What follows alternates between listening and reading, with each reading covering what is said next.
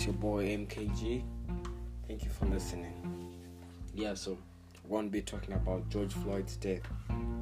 Seriously, for years and years, this is exactly the time we're supposed to be like, thank you for standing out there.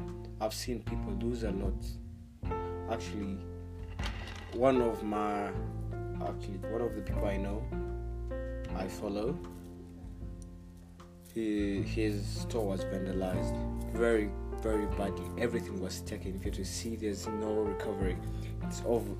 He lost actually more than $30,000 US dollars. Yeah, $30,000. But what we're happy for is actually he had no insurance. That was the worst thing.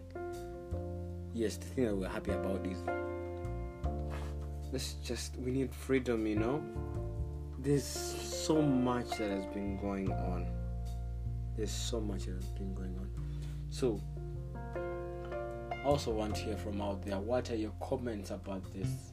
At least we had a Blackout Tuesday today. That Trump has got on my nerves nowadays. Because nigga, okay, he's not a nigga. He's a racist. He's a racist motherfucker, and I'm proud of saying it. He's a racist. So